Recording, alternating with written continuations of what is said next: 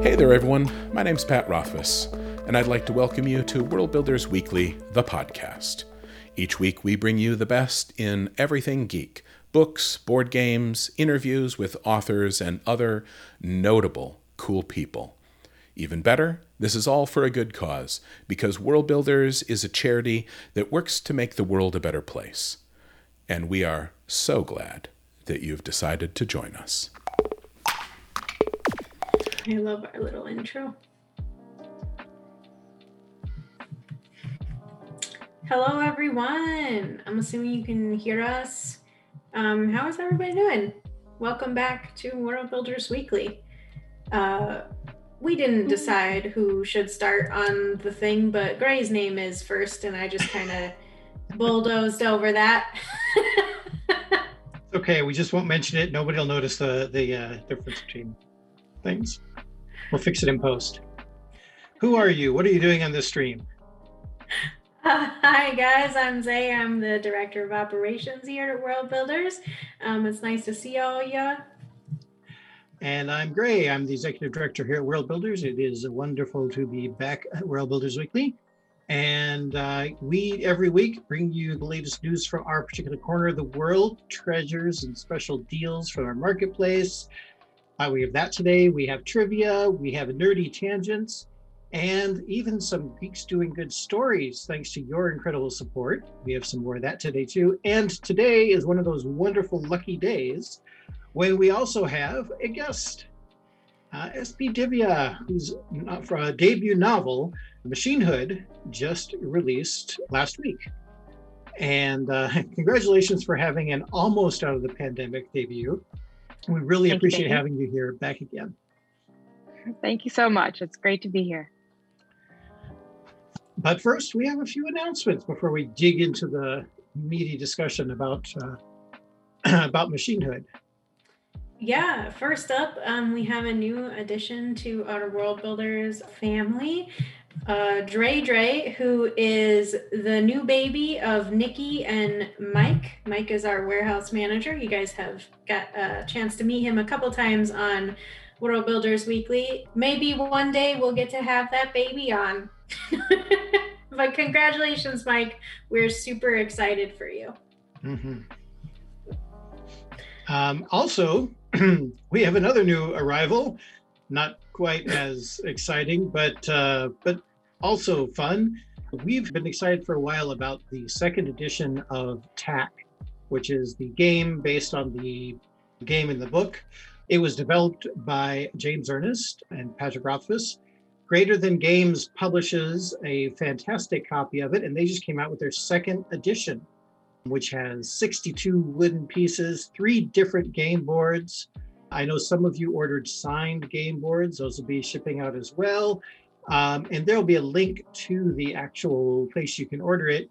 The good news is we were able to take it off of pre-order and put it into shipping now. So you can see the whole lineup of various TAC things in there. But the exciting thing is that we have a whole pallet with boxes full of them that we get to ship out today.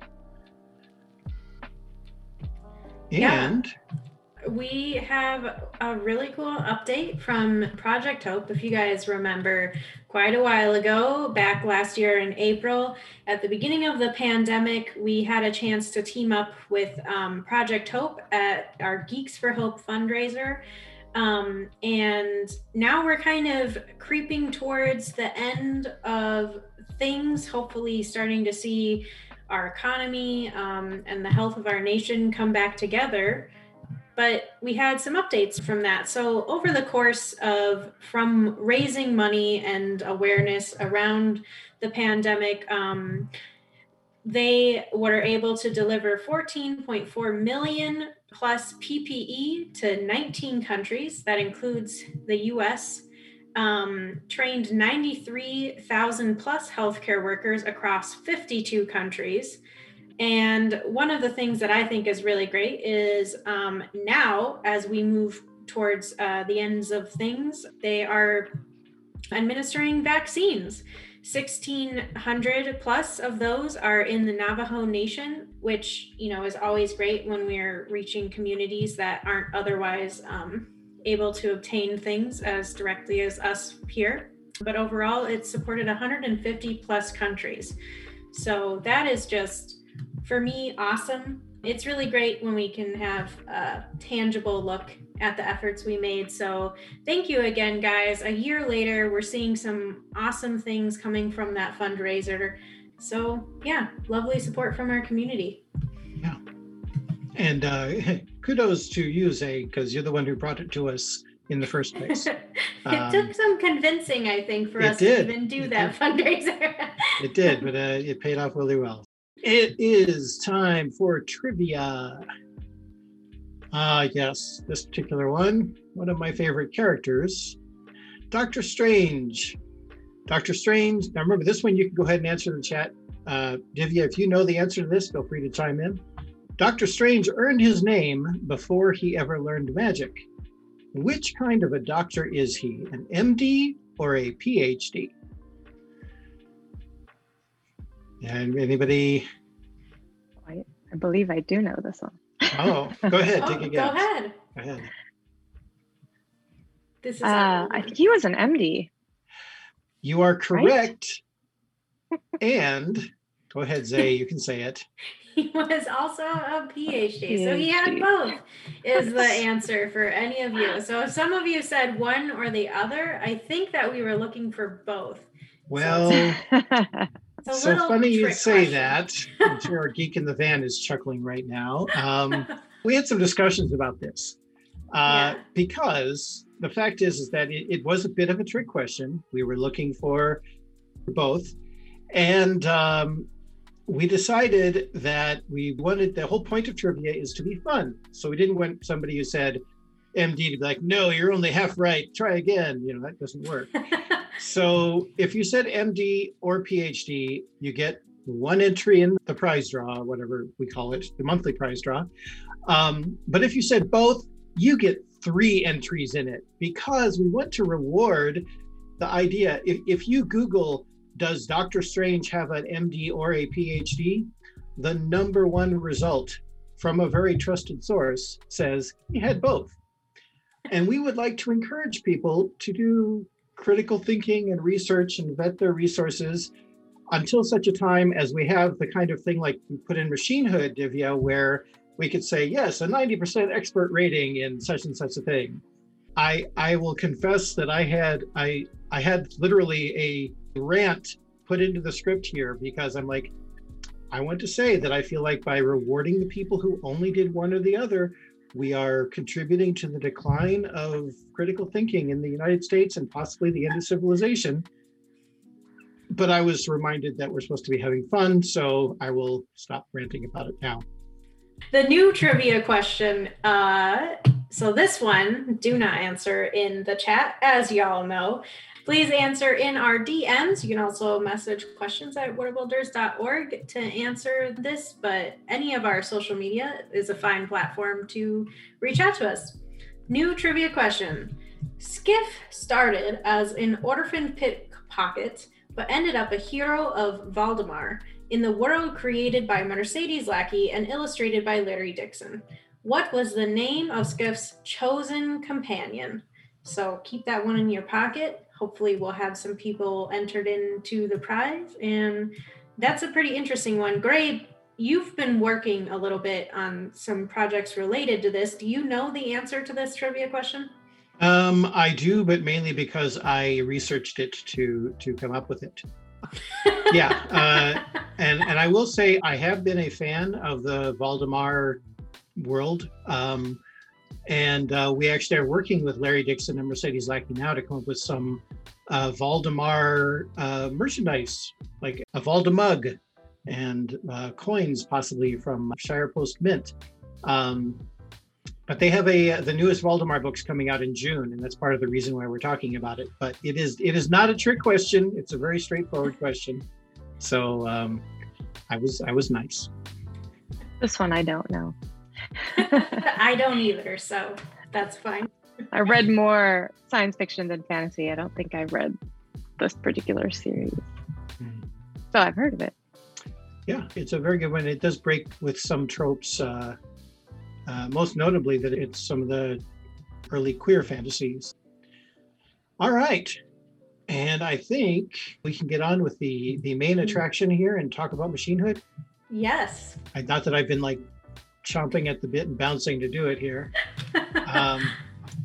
So I guess we should start with talking about Divya. I'm going to read your bio. Hopefully it still applies. I'm using the same one that we used during the last one. But so SB Divya is a lover of science, math, fiction, and the Oxford comma. She enjoys subverting expectations and breaking stereotypes whenever she can. In her past, she's used a telescope to find Orion's nebula, scuba dived with manta rays, and climbed to the top of a 1,000-year-old stupa. SB Divya is the author of Machinehood, Runtime Contingency Plans for the Apocalypse, as well as co-editor of Escape Pod, a weekly science fiction podcast team, which also has an anthology coming out soon. And we are here particularly to talk about Machinehood, which you can back order here at Worldbuilders Market. We don't have any in stock at the moment, but we are working on getting it. And both Zay and I were lucky enough to get digital advanced reader copies. And so, Zay, you want to talk about the book? Yeah, so there's a review here, I'm assuming is a good indication. Sure, or the summary. Yeah, it says, from the opening manifesto to its indigenous technologies, Machinehood builds an inspiring and believable vision of the future that is both thought-provoking and hopeful. It will leave you wishing that tomorrow could arrive a little sooner. And I have to say, yeah, this review is true also just from my personal thoughts. This book is meaty. It is amazingly complex. The character development is strong and the world building is so strong and so immersive. I don't actually really comprehend how you fit all of this into one book, but yeah, it has, I mean, you could tell 800 stories from just the small interactions in this book. And so I don't know how you even narrowed it down into the one story you told, to be honest. Yeah. I think I'm going to develop a reputation for doing this because people had similar comments about my novella Runtime, which was 100 pages. And they were kind of like, there's so much packed into 100 pages. You could have easily written this into a 500-page book. So I guess this is just how I write. I pack a lot of stuff in always. So Zay and I collaborated. We both put in questions, and I think we ended up with twice as many questions at the end of our list after we had combined our different things. So we will. Great, we can go fast. Yeah, we'll go through lightning round. And if you have tangents in here or additions to the topics, let it flow. I should also ask, Divya, how have you've done other interviews. Where do you stand on, spoilers? Do we try really hard not to? Do we say at a certain point, hey, we're going to save the spoilers for the end or something? Or are we still just keeping it quiet? I have been avoiding spoilers so far in my interviews because I figure it's early days. The book has just been out for a week. People are still getting their hands on it. And there are people who've guessed some of the twists, but there are a lot of people who haven't. So I would rather keep it spoiler free for their sakes, because it is kind of this exciting thriller plot, and there are some twists and turns in there that are fun to discover. Yeah, in the list of questions, we have a few places where let's be careful asking this question because it would be easy to make this a spoiler, so don't do it, that kind of thing. So cool. The first question is mine, so I'm going to go ahead and ask it. One of the big themes in Machinehood is the aspect of personal privacy and performative living, and it's not going to be a spoiler to say that, the modern day incarnation that I would picture of this would be influencers, reality TV shows, things like that. And that's part of what I think is already our reality. But how much of what you wrote do you think already is in our reality? I think a lot of it is already in our reality. Just to give context for the audience, Machinehood takes place about 75 years from now in the year 2095. And in terms of privacy, it's pretty much gone, especially in public spaces. There are swarms of little tiny drone cameras just everywhere all the time, keeping their eyes on everyone all the time. And by everyone, I really do mean everyone. And by all the time, yeah, they get into your house. They're like little gnats, they're everywhere and they're hard to get rid of. And so people have gotten accustomed to the idea that someone could always be watching. But the reality is, of course, there's so many people and there's only so much time that no one's watching your every move, unless they need to go back and review it typically. But at the same time, if you do have a bit of a following, people are paying attention and you can monetize that and get tips. And so this is a way that a lot of people earn their living as they're just living their daily lives. And I think we're seeing a lot of the underpinnings of that today, not just with, influencers and reality TV, but really everybody out there with a cell phone camera taking pictures of themselves, anyone who's on any form of social media with their own personal lives, is already participating in this particular economy. And money comes in not so much directly at this point, but indirectly in terms of advertising goes to the platform builders. They in turn provide us those platforms. And then content creators themselves can, on certain of these platforms, right, earn a living, especially this one, Twitch and YouTube, and places where, you're really trying to cultivate that following and get people to watch what you're doing intentionally.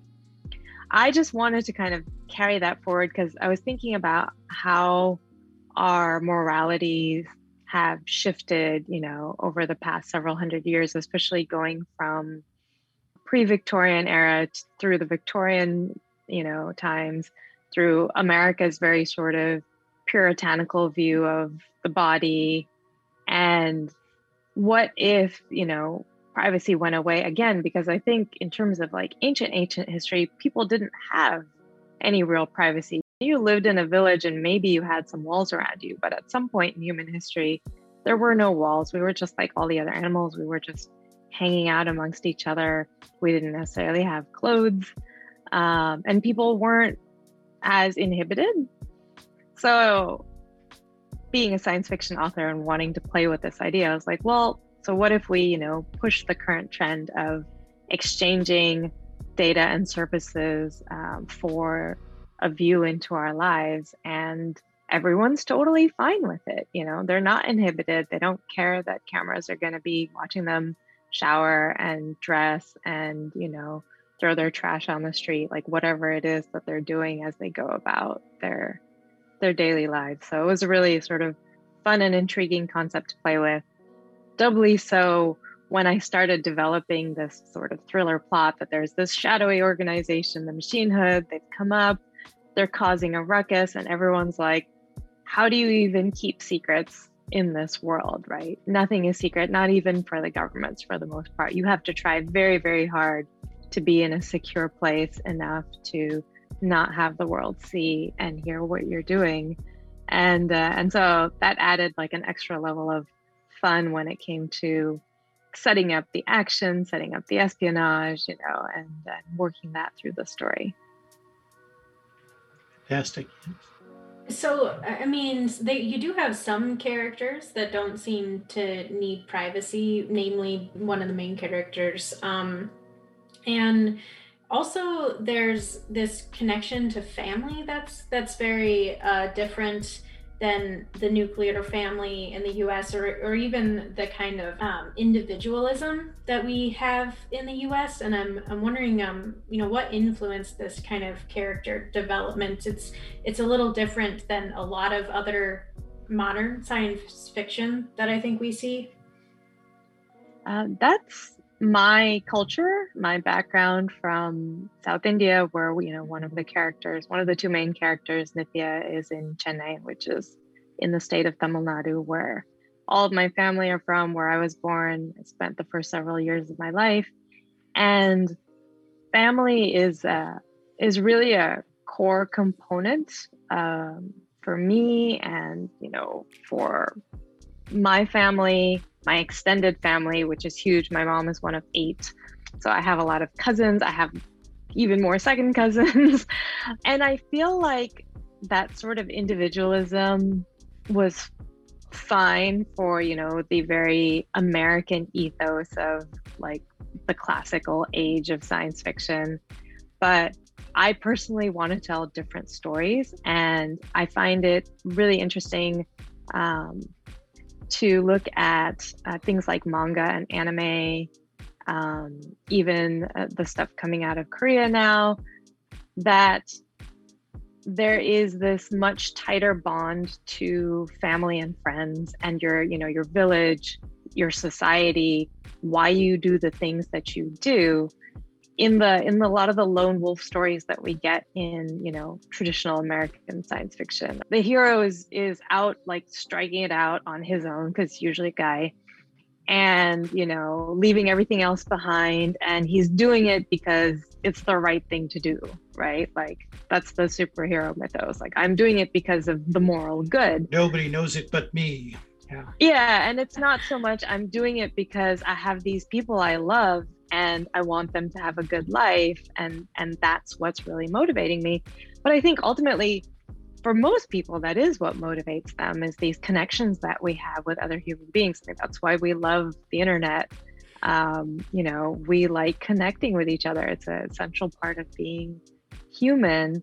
And for me, the family connections are really, really important. And I want to be able to tell those stories of, the annoying parents or aunts and uncles or sisters and brothers, or, the cousins that can help you out with your pandemic wedding in your backyard, just whatever those ties are, whether they're good or bad. Families, obviously both, but I think it's there. And anyone who's not thinking about their parents when they're trying to save the world, I question their fundamental morality to begin with.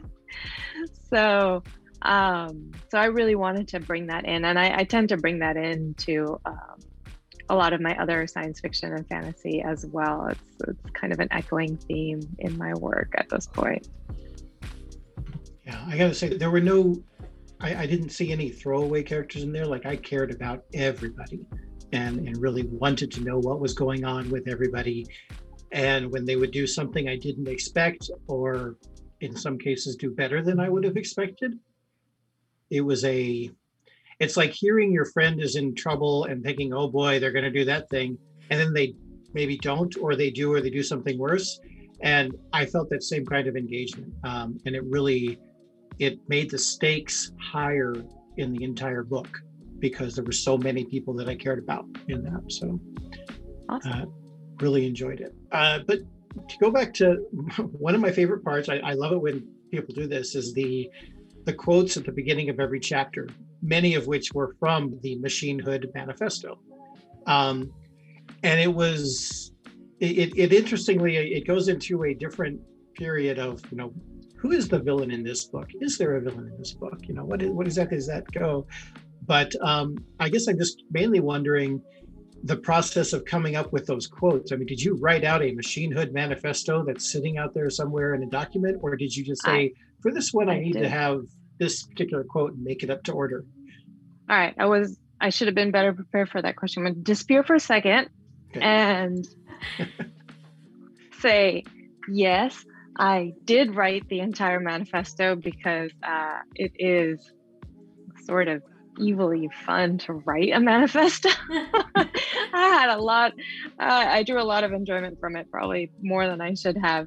And then I went ahead and made these, let's see, it's a little bright in here. Oh my. Like I made like a little accordion fold brochure with the logo, and like these have been going out with some of the signed book deals that like the Strand put together a book box. And so I was like, here, like let people who read the book have the whole thing. And then you have the whole text in order rather than, the random excerpts in the book. For the chapter epigraphs, I was trying to pull quotes from the manifesto that kind of matched the theme of that particular chapter. And so it's all, completely out of order. But no, I did early on decide that it would be better to write a full coherent manifesto. And it kind of helped me get my own thoughts into the headspace of the machinehood. What is it that they're after? What are they agitating for? And what are their core beliefs? Because that's usually what you find in people's manifestos. I had a lot of fun studying some of the more famous manifestos, including the Communist Manifesto and the Unabomber's Manifesto, both of which were very interesting reads. Yeah. And then I also pulled in like the UN Declaration of Rights, because ultimately that's what the machinehood is saying, that they're agitating for, some amount of personhood and protections for intelligent machines. And so it was interesting to kind of see, like, what have we formalized for ourselves first, for human beings, and then try to extend that and expand it to robots, to cyborgs, to animals, to, potentially non-living entities, which is already starting to happen. That was part of the inspiration for that, was personhood for like the Wanganui River in New Zealand. I think there's another river or lake in India that's gotten some amount of legal rights and protections. And obviously in America, corporations have various types of rights as legal entities. So how do we expand and extend that to a very intelligent, very capable robot, for example, that's maybe not sentient or conscious in the way that we think of ourselves, but is sufficiently complex that perhaps, we should at least consider that it has some degree of autonomy and protections. Do you feel as the author, when you're writing those kinds of things, that you have allegiance to like one side or the other? Your book is so ambivalent to not having this really straightforward like good and evil side, that I wonder, when you're writing, how do you relate to the characters in that sense? I take sides on certain things, but for some of the bigger questions in Machinehood, I really did want to explore the questions and the possible answers. And I don't think I have the answers. These are really, really big questions that, people in AI are talking about, like in Silicon Valley, but also a lot of academics. There are entire departments now devoted to AI and ethics, both in terms of present day AI, like how we deal with big data and machine learning, but also kind of some of these future conceptions.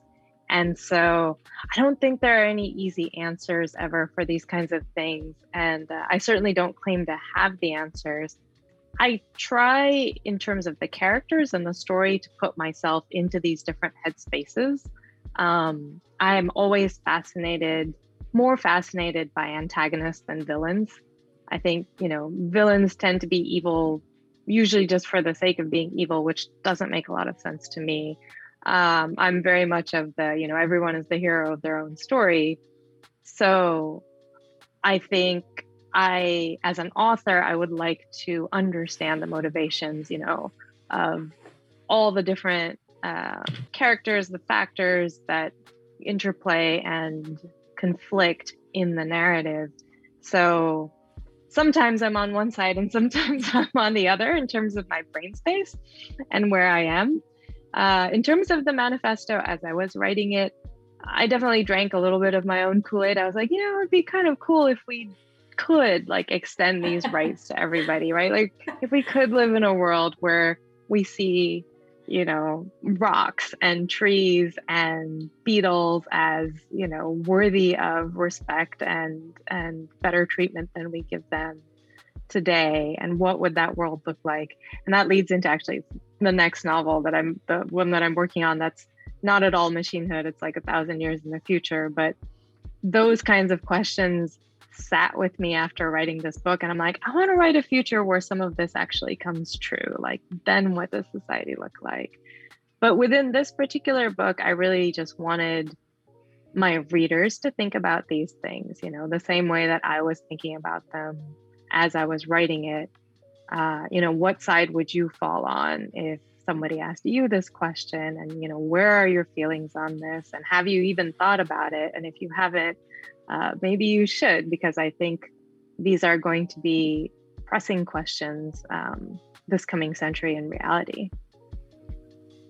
And so correct me if I get any of this wrong here, but you have a background and you hold degrees in computational neuroscience, signal processing. You also worked for a long time in electrical engineering.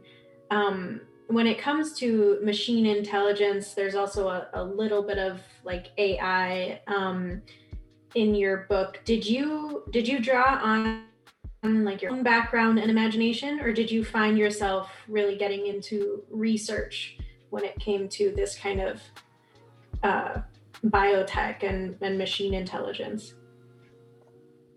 For the AI stuff, I mostly drew on my own background and the work I've done and what I've studied. I try to make a point in Machinehood of not immediately jumping to the standard science fictional AI that thinks and acts like a human being, and instead, you're welcome. And instead, really try to think about what I think we can achieve in terms of technology, in the next several decades. And within the machine learning AI space right now, people talk a lot about weak artificial intelligence and then strong artificial intelligence and now artificial general intelligence. These all are specific terminologies where we're trying to differentiate the level of sophistication of the software, the hardware, the structure of the code we write, and also what that software and hardware is capable of accomplishing, both in terms of problem solving, but also navigating the real world.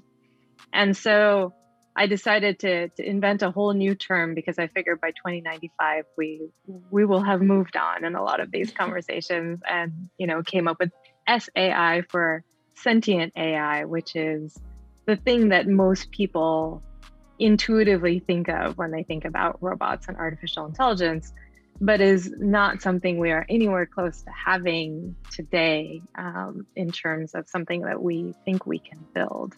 And so, so for the biotech, however, that was probably a little bit more research. I've worked in biomedical devices, but it's not quite the same thing, but it's definitely a subject I'm very interested in, and I tend to follow a lot of what's happening in cutting edge research via various newsletters and articles and journal papers. I'll just go read the abstracts because we have the internet and you can find everything for free, like maybe not the whole paper, but the abstract is usually enough, at least for me, to kind of be like, okay, like I have the basic idea of what they're doing if I want to play with it in a science fictional sense. And so I do love kind of looking at what's happening at universities and in labs that are in like very, very early stages of, proof of concept, and then taking that and thinking about what would happen if it became a consumer level, widespread technology. Is there a particular one that came to you've noticed, whether you used it or not in the book? This is one of the questions where I say, let's be careful not to spoil anything. But is there any particular thing that you find particularly interesting or particularly dangerous that makes you go, oh, please, why are we doing this? Oh, in terms of biotech? Yeah, biotech in particular. I think any technology has the potential to be dangerous and at the same time incredibly beneficial depending on its application. So I believe that, most biotech starts as a medical thing, right? We use it usually the early stages because it's risky. It ends up with the people who are at highest risk and are willing to endanger themselves through new technology in order to improve their well-being in some other sphere, right? So, we have things like pacemakers, we have devices to control pain that will stimulate like your vagus nerve or your central nervous system. We have people implants. Who are, implants, people are starting to get brain implants to help with paralysis and regain their mobility.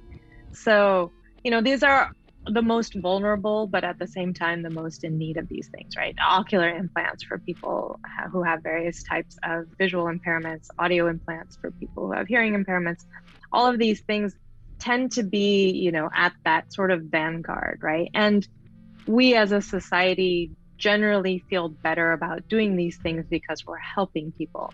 On the flip side, the military is still looking for drugs to reduce pain responses in soldiers and to, increase their endurance, to allow pilots to handle higher G forces without losing consciousness, like all of the things that come with warfare, AI systems to help better targeting, et cetera, right? So yeah, I think there's always two sides to every coin, even inclusive of, the technologies that I bring forth in Machinehood. They can be used to help and they can be used to harm. And that includes the smart pills, which, was very much inspired by what was happening in the pharmaceutical industry and continues to happen, but especially with, the opioid crisis of the past decade and the fact that you have people who are very unscrupulous when it comes to making money while endangering social health. I just realized that your book, it starts off with a certain direction, like, oh, this is what this book is going to be about. And it totally could have been, and I want to read the book that tells that particular story. And then you take a left turn and go somewhere completely different. And it's still a great story. And this is why we say it's such a deep and layered book. We kind of talk about... We're going to talk about the relationships and beliefs next. Oh, okay. But yeah, we did, before we came in, talk lightly about how there's a ton of different relationships in this book. You kind of dabble in religion, beliefs. There's this kind of organic way that you develop them and feed them into the story. I won't put any spoilers in. But how did you choose the way that, relationships are portrayed and developed? And a little bit of that, I guess, is, you've touched on. Yeah, some of that was just book craft. Something I've picked up along the way is narratives and characters tend to be more interesting when they have relationships, but you're still seeing events from their individual points of view. And so, the two main characters, Welga and Nithya, are sisters-in-law, right? So Nithya is married to Welga's brother, Luis. And you get both of their points of view throughout the novel. And they're very different people, even though they are friends, they're on good terms. Nithya is helping Welga with some health problems she's having because Nithya is a biogenetic researcher.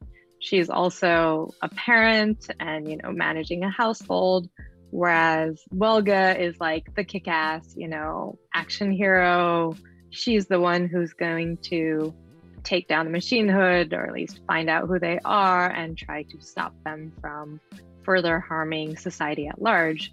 So it allowed me to give, the big picture stuff, right, through Welga's eyes and sort of the heavy action elements that are the more traditional narrative for this kind of story, while also showing the daily life through the eyes of Nithya. What is it like to live in 2095, to cook, to clean, to bathe, to sleep, all the regular stuff that we go through. But I think it's interesting because it's the future and we haven't lived in the future. And let me get into kind of the nitty gritties, into, the emotions that the person feels watching these big events happening, right? I think we can all relate now with the pandemic, though I wrote this book a couple of years before. We see Fauci and we see politicians and scientists who are kind of on the forefront of battling this pandemic. And the rest of us are kind of sitting at home, living through it, but, in our own sort of very small scale. So I wanted to be able to portray both of those and still have a connection between them. So that's where the relationship came, where I was like, what do I want that to be? What lets me show two very different literal sides of the globe at the same time? And so I kind of wove all that together. And then I, again, like to kind of, I guess, bring in different reactions to this particular modern society. I have Wolga's dad, who's older. He's of a different generation. He has a different worldview because of that. She still loves him. He still loves her, but like they butt heads on certain things, as I think most of us do with our parents or our grandparents or older relatives. And Nithya has a child who's, 7 turning 8 in this book. And so you get to see a little bit of that. Like, what is it like to have a kid in this future? What are their lives like? What is parenting like? All of these things are very interesting to me. So I threw it all in because why not? I think it makes for, a richer experience for the reader. Like you were saying in the beginning, that lived in feeling. And it was interesting, even as an author, to sometimes emerge from writing this book and look around and be like, oh yeah, wait, it's not actually 2095. I don't have these things in my house right now, like a kitchen that will cook my dinner and a recycler that will break down my plates and cups and just make new ones, or, clothing that remakes itself. All these like lovely little things that I kind of wish we did actually have today as a technology. And so it was fun for me to inhabit that world through the eyes of these different people.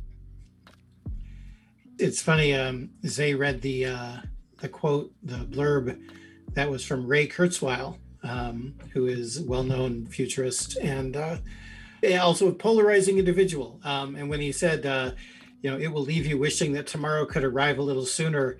I'm a fan of Ray Kurzweil, but at the same time, I was like, I don't know if that's what I would look at with this. In particular, the gig economy that you portray in there, which again, I try to avoid spoilers, but it's sort of an extrapolation of where we are now. And I found it both, profoundly weird in the, I'm visiting another land kind of way. And also I could see so many parts of it just started to feel horrifyingly inevitable.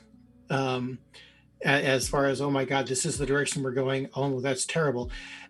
Did you intend this to be a cautionary tale?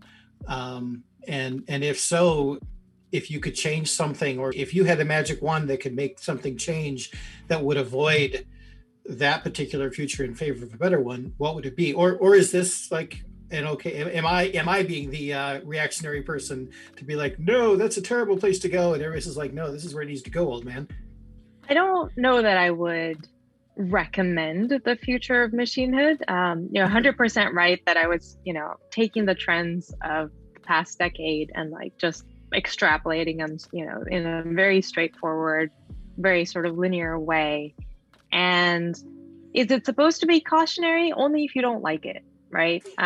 It's not supposed to be dystopian. It's not cautionary in that sense of like, oh my gosh, we're heading in this terrible direction. Let's not go there. I'm not trying to specifically advise that we not have this future either. I'm just kind of trying to point out that if we do continue on this road, this is one place we could end up, right? Like this road could take us to this particular future. There are other factors in Machinehood that shape this particular gig economy and, the way people live. And one of those is the end of the corporation. I decided, the corporation was an entity formed of a certain period of capitalism and consumerism, and what if it goes away and we can have distributed industry in the house again rather than have it be centralized? And that plays into a lot of the gigness of Machinehood's future, right? The fact that you can do a lot of things from your own home. You don't have to go to work in the sense of being employed by someone. Everything is by contract.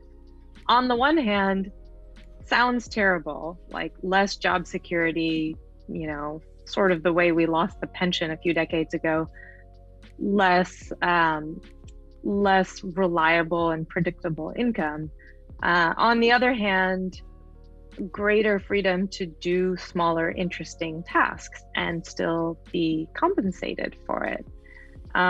More people are able to participate in the designs of things in peer-to-peer sorts of interactions, right? Without having this corporate authority hanging over your head. Like just thinking about, American health insurance and the fact that so many people have to be employed in order to afford healthcare.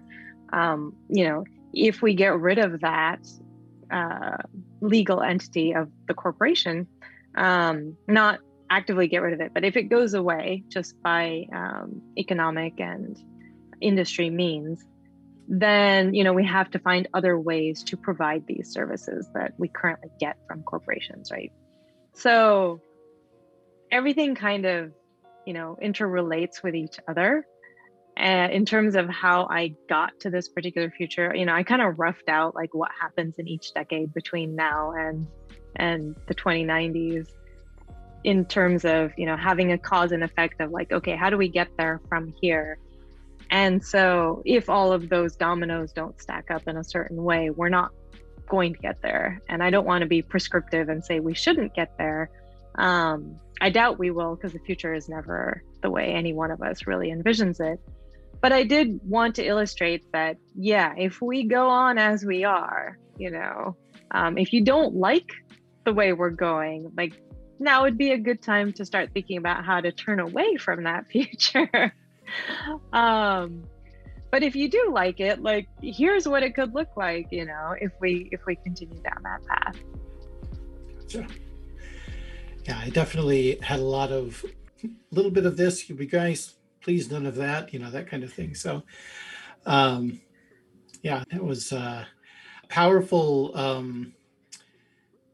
Another way, I was relating with the characters enough that I was getting tired because they were working so hard. Yeah. Going back to kind of relationships again, one thing I really appreciate is you keep, because this is pretty close to our modern time, you keep religion instead of these, a lot of science fiction tends to just abolish religion or make this mono religion or I think change it in ways that are unrealistic. A lot of our religion has prevailed thousands of years. But you create a place where there's a lot of these old beliefs. And I'm wondering, how do you handle the nuances of portraying beliefs and these, maybe subtle changes as things go into the future or remain the same? Yeah, I decided for kind of that reason that religion, I don't think religion's going away anytime soon. All religions in the world are pretty deeply rooted in so many cultures. And so I wanted to kind of portray that variety, right? And again, with the different characters, try to give different viewpoints into how that could happen.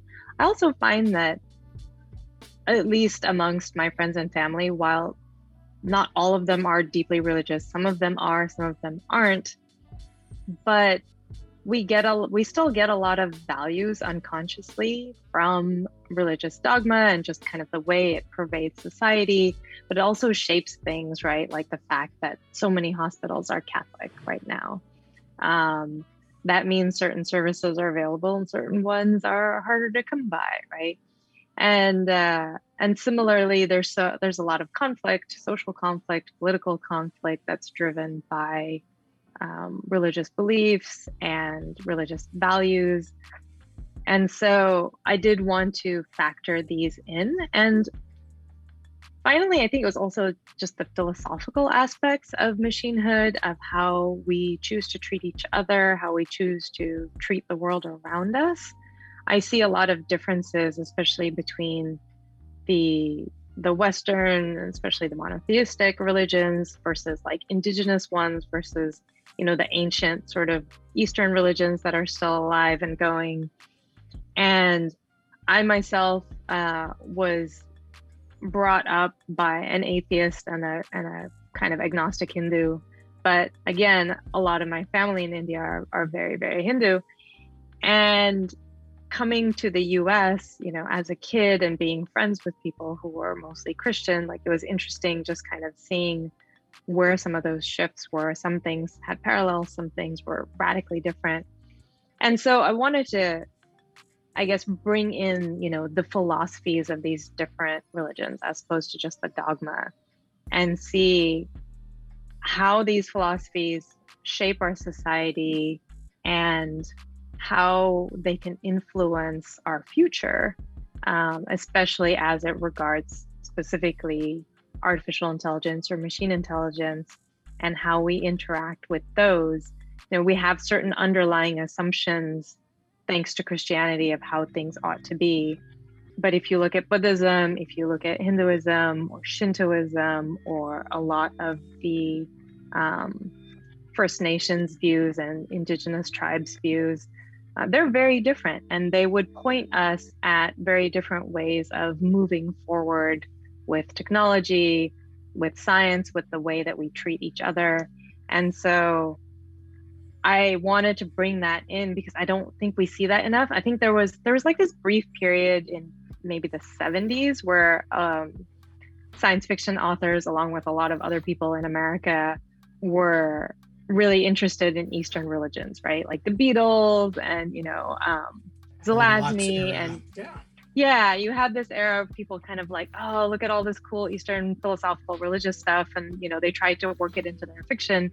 But that was like a blip and almost like a fad in some ways, right? And it went away. And so I kind of wanted to bring it back, but, in a more serious light of like, let's really examine what benefits we could gain from looking at these very old viewpoints, right, that we tend to dismiss in the name of technological progress or in the name of science. Is there some benefit we can derive that would lead us to a better tomorrow?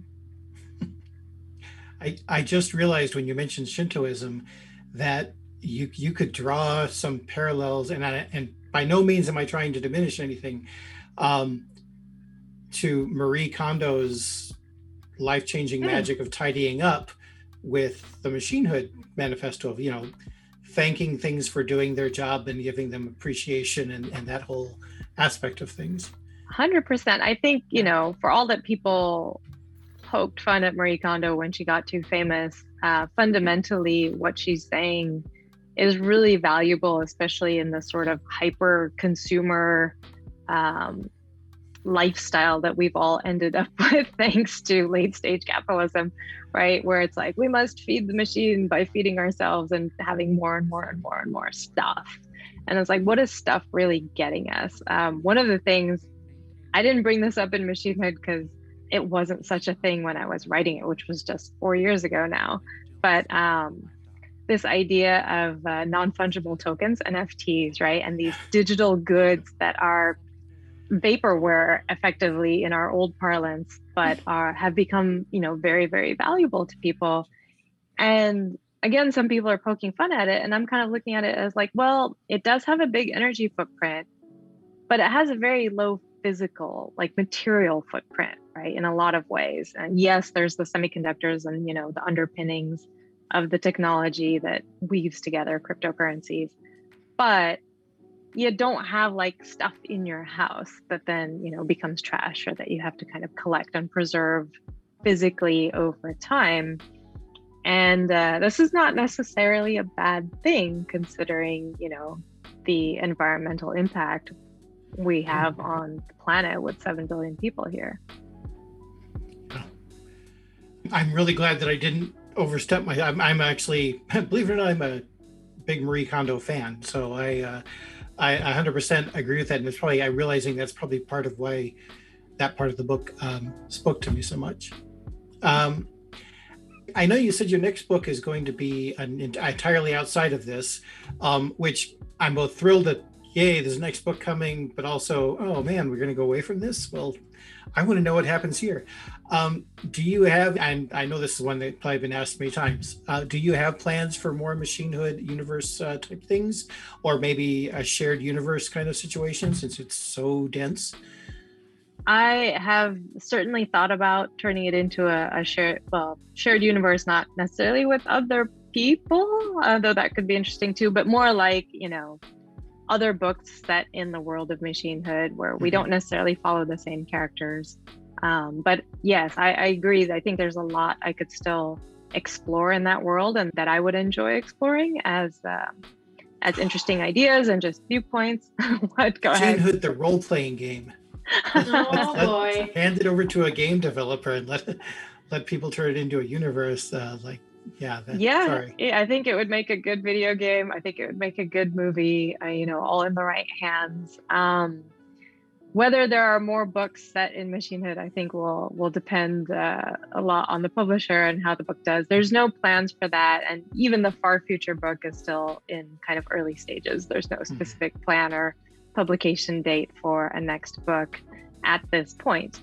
But anything is possible, and I would certainly be happy to, revisit the world of Machinehood and write more books and more stories set in that world.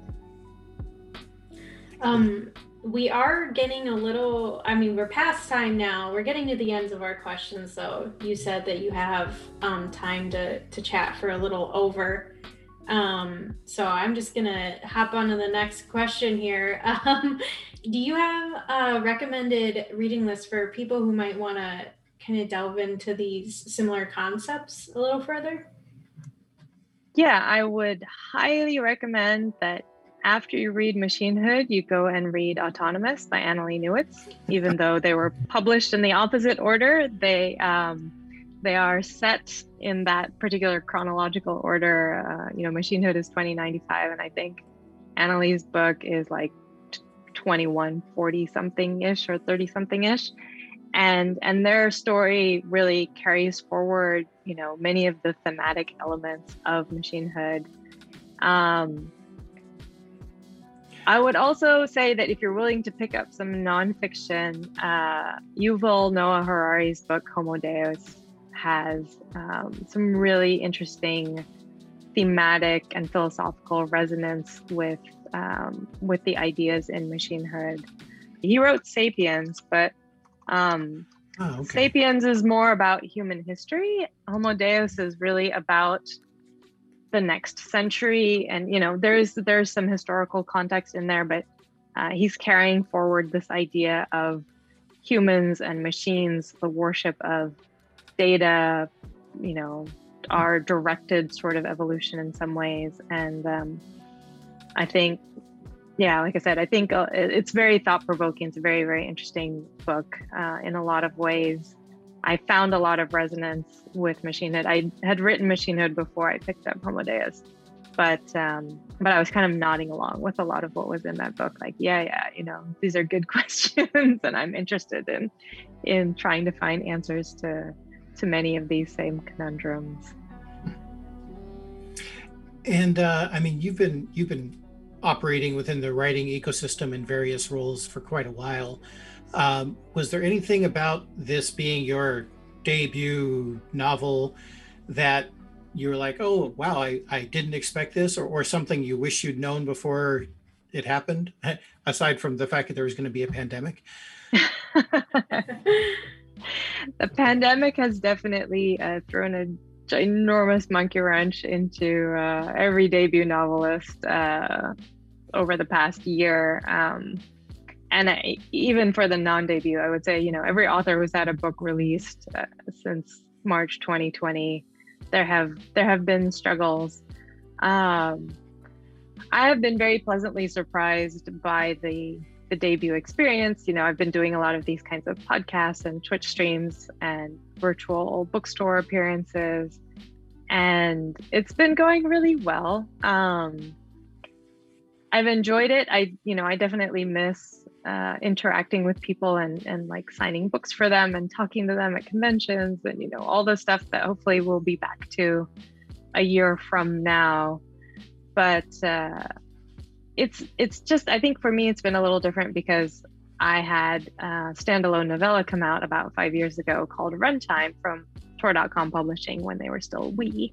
And because they were so small at the time, and because it wasn't a novel, I didn't have audiobook, I didn't have the hardcover, like I wasn't quite sure what to expect with this particular book release. I thought it might be, like exciting, but kind of not a big deal. And I feel like it's more of the big deal that I was hoping for. People have taken pictures of the book on bookshelves at their Barnes and Noble, and just talking about it, a lot more in depth. I think because there's 400 pages of stuff to talk about, a lot more deep dives and discussion, which is absolutely fantastic and has surprised me, but in a good way. Like, absolutely happy to see it. Just wasn't sure I could count on the book getting, as much attention as it has. So that's been great. It would be a great choice for a book club to have, because you could just pick a chapter every week and have hours of discussion about it.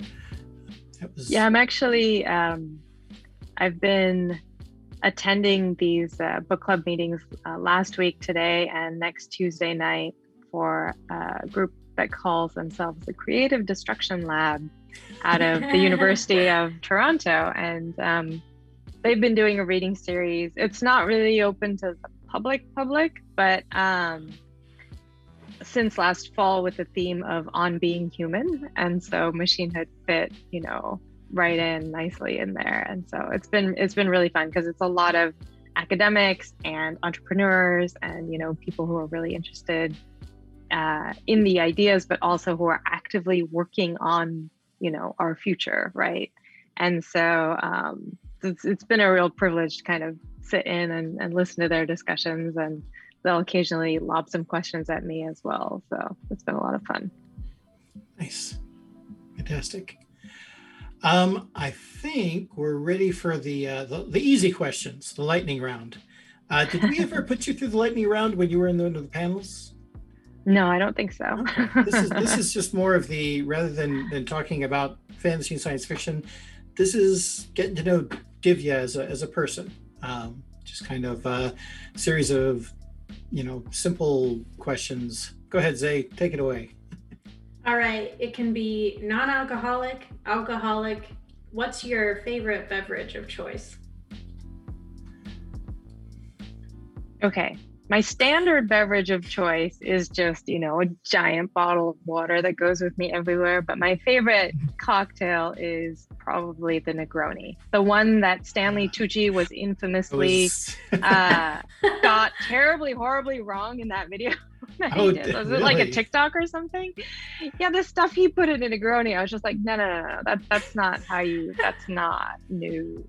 It was fun to watch him do it, but I'm like, that recipe is not right. And then I'm also, I love and enjoy wine, and I'm a big strong ale nerd. Like, I love dark beers and big beers. Nice. How about comfort food? Like, whatever you like to eat, if you can pick whatever you'd like to enjoy. My most comfort food are some of the things that actually showed up in Machinehood that most Americans would never have heard of, because it's Indian food that you don't find in Indian restaurants. It's South Indian, Tamil food. But basically like rice and dal and vegetables. But I love dosas, which more people have heard of now. So I'm really excited about that, especially if you're in California. It's something you can find in certain of the big cities scattered around the US. And cake and ice cream and cookies. I have a big sweet tooth. So I've been eating a lot of cake the last week, and it is my happy place, because I bought cake. It was my spouse's birthday the weekend before the book launch. So we got him some cake, then I got a Machinehood cake, then my editor sent cake. So I got a lot of cake. Oh my God.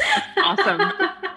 That's totally fantastic. Awesome. Not complaining at all. I've been eating cake every day. It's the best. Yeah, we make a lot of sweets in our house, like from scratch. So I relate to that. We have to pawn them off on Gray. Yeah. If I want to support my staff in whatever way I have to. Right. It's so hard. So if I told you I'm looking for a good book this weekend to read, what would you recommend? It could be any genre, any book. Outside of the ones you already recommended. Outside the ones I already recommended. Well, I think before we started, I was talking about Hench, which I just finished, so it's on my brain. That was just a super entertaining take on the superhero thing, and like I was saying, everything I wanted the show The Boys to be, and it totally wasn't. This book filled that niche. But one of my all-time favorite books of recent times has been Nine Fox Gambit by Yoon-Ha Lee. That thing is a mind trip if you like cool, far future, big idea science fiction. And also Cameron Hurley's novel, The Stars Are Legion, Nikki Drayden's novel, Escaping Exodus. I think the sequel just came out or is coming out soon for that one. And so I'm not all science fiction. Let me throw out like a bit of fantasy. Justina Ireland's Dread Nation. I really enjoyed that. Like if you liked runtime, or if you like, action-y stuff and great main characters, that was a really fun one. Nice. Yay, Cameron Hurley. I have The Stars Are Legion with a special cover.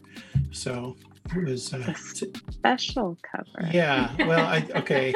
I guess I have to update. I almost want to go and get that, but I'm on her Patreon. And when the book came out, one of the conceits of the book is that there is literally no male characters in it. Like they don't even exist in that universe. And so one negative review said, "Oh, this is just lesbians in space." And so she had the book cover exactly the same artwork, exactly the same font, but instead of being The Stars Are Legion, it says lesbians in space. I'm jealous. I remember she was handing stuff out to that effect. So that's, I love Worldcon. That's amazing. Lucky you. Yes. Well, Cameron Hurley is. I want Cameron Hurley to be the next Nora Jemisin. Yes, that would be awesome. Give her all the money and make all of her books famous. Yeah. Yes, please do. And you too. But, thanks. I'm just starting out. Cameron has is a much more developed writer than I am at this point, and deserves, I think, a lot more fame and fortune in her life, for sure. Agreed. How about any TVs or movies? I mean, if I say I'm looking for something to binge watch this weekend, any recommendations? Space Sweepers was really fun. Yes. I won't say that it brings like any new ideas. It's not going to necessarily challenge your thought, but it does kind of raise some of the same ethical and philosophical questions as Machinehood, while it has a very, very fun space plot. But what I loved about it is just the global representation in that movie was just awesome. Like you have a future that really is, inclusive. And also it's just cool to see like fun science fiction coming from outside the US. What else have I watched? I just started watching it, but someone had recommended Humans for me, and I missed that when it first came out on, I think it's an Amazon original. That one is pretty interesting as well. And then I'll shout out a really fun kids show that ties into some of these themes as well on Netflix, and that's Kipo and the Age of Wonder Beasts. Awesome series. It does start out feeling like a kids show, but stick with it, especially season 2 is really, really good. And it has a great soundtrack. Oh, music in that is awesome. Oh, thanks. So what is the most meaningful, special, it could even be like quirky or cool thing that you have around you every day? So I would say like maybe in like this office space or something. I'm gonna look around. What do I have that's fun and quirky? Okay, I will grab it. I'm gonna show it to you. It's like it's back here in the background. I was eyeing this up, so this is a real treat. I was like, what is that? On brand. This is the M-Bot. It is a little remote control device that you can download Blockly code to, that I built with my daughter and her best friend last summer because there was no summer camp. So I'm like, we're having robotics camp at home. Yeah. Actually, maybe it was 2 summers ago. I can't remember now. No, I think it was last summer. And so you can buy it like as a kit. It's not hideously expensive. It's like 40 or $50. And the kids get to screw the parts together, and then there's like a USB port and they can program it. And then it also comes with a handy dandy remote control, so you can treat it like a little RC car, but it's more fun to kind of code and let it kind of go on its own and do things. And so that's a fun thing that I have. I have a Roomba too, but its battery keeps dying, so I think I need a new one. But I definitely welcome, robot labor into my life, and while I might feel a little guilty that is robot slave labor for the time being, it sure is handy. Well, the last lightning round question is the magic wand. I have a magic wand, which looks a lot like a lamy pen. And if I wave my magic wand, we can make someone appear. And this person could be real or fictional, from the past, present, or future. And they would love to sit down and just have a conversation with you. Who would you like to have manifest if you could have one person? Oh, that's such a hard question. I have to choose one person. Who would I manifest?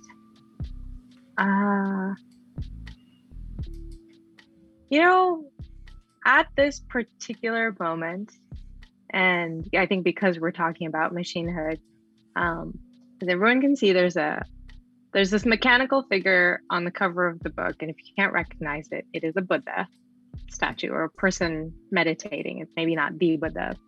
I would love to talk to the Dalai Lama. Like, if I could sit down and talk to him and just kind of pick his brain, I know a lot of people have talked to him, but I kind of want to pick his brain on these science fictional ideas as opposed to, the present or charity or compassion, which a lot of people talk to him about, and those are great topics. But I kind of want to see, what does he think? He's got all his opinions on the world as it is, but what does he think about the world as it's coming? About cybernetics, about the increasing interfaces between human and machine, and these blurring of boundaries and these questions of what is life, and see what he thinks about that kind of stuff, and discover if he's a closet science fiction nerd, because that would be awesome. Yeah, I could totally see that. Great. Well, that is is there a preferred place? Like I said, we're definitely have it on back order at Worldbuilders. And I know that machinehood.com also has a link to logos and things like that. Anywhere in particular, or things you want to promote right now to our donors and supporters? Yeah, for sure. I would say, if you can't buy your book from Worldbuilders, buy from your local independent bookstore, because they are super struggling right now, thanks to the pandemic and lack of conventions and lack of people coming in and browsing books. And then visit Escape Pod if you like free short science fiction in audio or text. Our anthology, that's the one update I'll make to the bio. Our anthology came out a couple months ago, and it celebrates 15 years of our podcast. We have, I think this week is actually episode number 775. So Escape Pod has been around for a very long time, running science fiction every week. So if that's something you enjoy, go check it out. You can buy our first ever print anthology that has 15 stories from all kinds of authors who were not always big names when they graced the airwaves with us, but many of whom have gone on to be very successful, and we're very proud of them. So that's another book you can buy if you're interested in checking out more about the kind of stories we run. Excellent. Speaking of independent bookstores, we have a Libro FM affiliation, and Perfect. Your book is there. I hate to tell you this, but it is ranked number 10 in the dystopian books. It happens. People thought Runtime was dystopian too. I can't help it. People think 2020 was dystopian, right? So, and right. Yeah. Sometimes the future is dystopian just because we don't like it. There's the takeaway quote. Yeah. Well, thank you so much for joining us. We really appreciate it. And we hope to have you back. It's always a delight to talk with you. And we appreciate all the support you've given us in our work. Thank you so much for having me.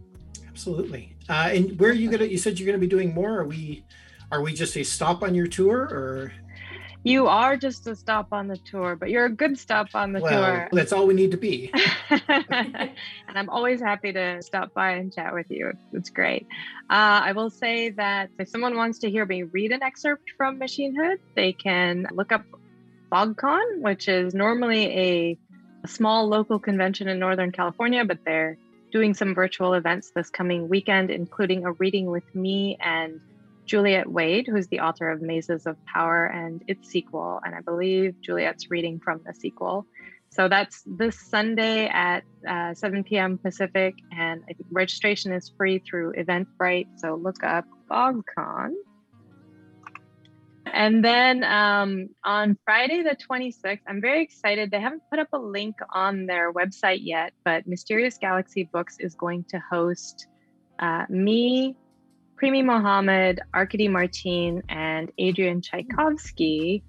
It's going to be in the afternoon Pacific time. So I think like 2 p.m. Pacific, 5 p.m. Eastern, because Adrian's in the UK. So it's a little late for him. But all four of us have books out this month. All four of us were supposed to have books out last week, but I think Primi's got bumped a little bit later. And somebody had tagged us on Twitter as saying that, these four people have books coming out on the same day. Which one do I read first? So I'm like, oh, we should get together and celebrate. So I think we're just going to have like a casual hangout and have fun conversations about what it's like having a book coming out in the middle of a pandemic, or in the case of Arkady and Primi, I think 2 books coming out in the middle of a pandemic. I think I'm the only noob in this bunch, the only one with the first novel, but I'm very much looking forward to that coming up later this month. And then on Twitch, you can find me last week. I think there's recorded segments with the fine people of EA Podcasts, and also Mer Lafferty, who is my co-editor at Escape Pod, but she has a really good Twitch stream as well. Yeah, and then just a bunch of cool podcasts and blog posts and all the good stuff that kind of comes with new author publicity. Yay. Well, you look like you're enjoying it, so I'm glad to be a part of that. Well, we're at our Tune In Next Week segment, which is that, we want your suggestions. Divya, if you could put in a good word for us with Arkady, they're on our really want to have them on Worldbuilders weekly list. I will do. Desolation Called Pieces. I'm really excited about that book. But if there's any other creators, authors, gamers, developers, artists that you'd like to have us have on here, all of you listeners and watchers, please do let us know. You can always find us on Twitter, Instagram, Facebook, Twitch, all over the place. We're really easy to find. Yep, and as always, you can message questions at worldbuilders.org for any suggestions or questions. I read Zay's part of the script. That was my bad. That's okay. Don't forget to stop by Worldbuilders Market also, because everything you do there helps us to work like what we did with the Project Hope that we talked about at the very beginning, and also to help do things like sell more books for Divya and be a good member of the geek community there. So thanks for joining us. Next week here, same time, we'll be talking with Suyi Davies Okumbova, who's the author of Son of the Storm. And we will be talking with them next week here at twitch.tv/worldbuilders. Thanks, everyone. Zay, you get to do the sign-off word there. All right. Machina Moose. Thanks, guys. Thanks for tuning in to Worldbuilders Weekly, everyone. Take care of yourselves and take care of the people you love.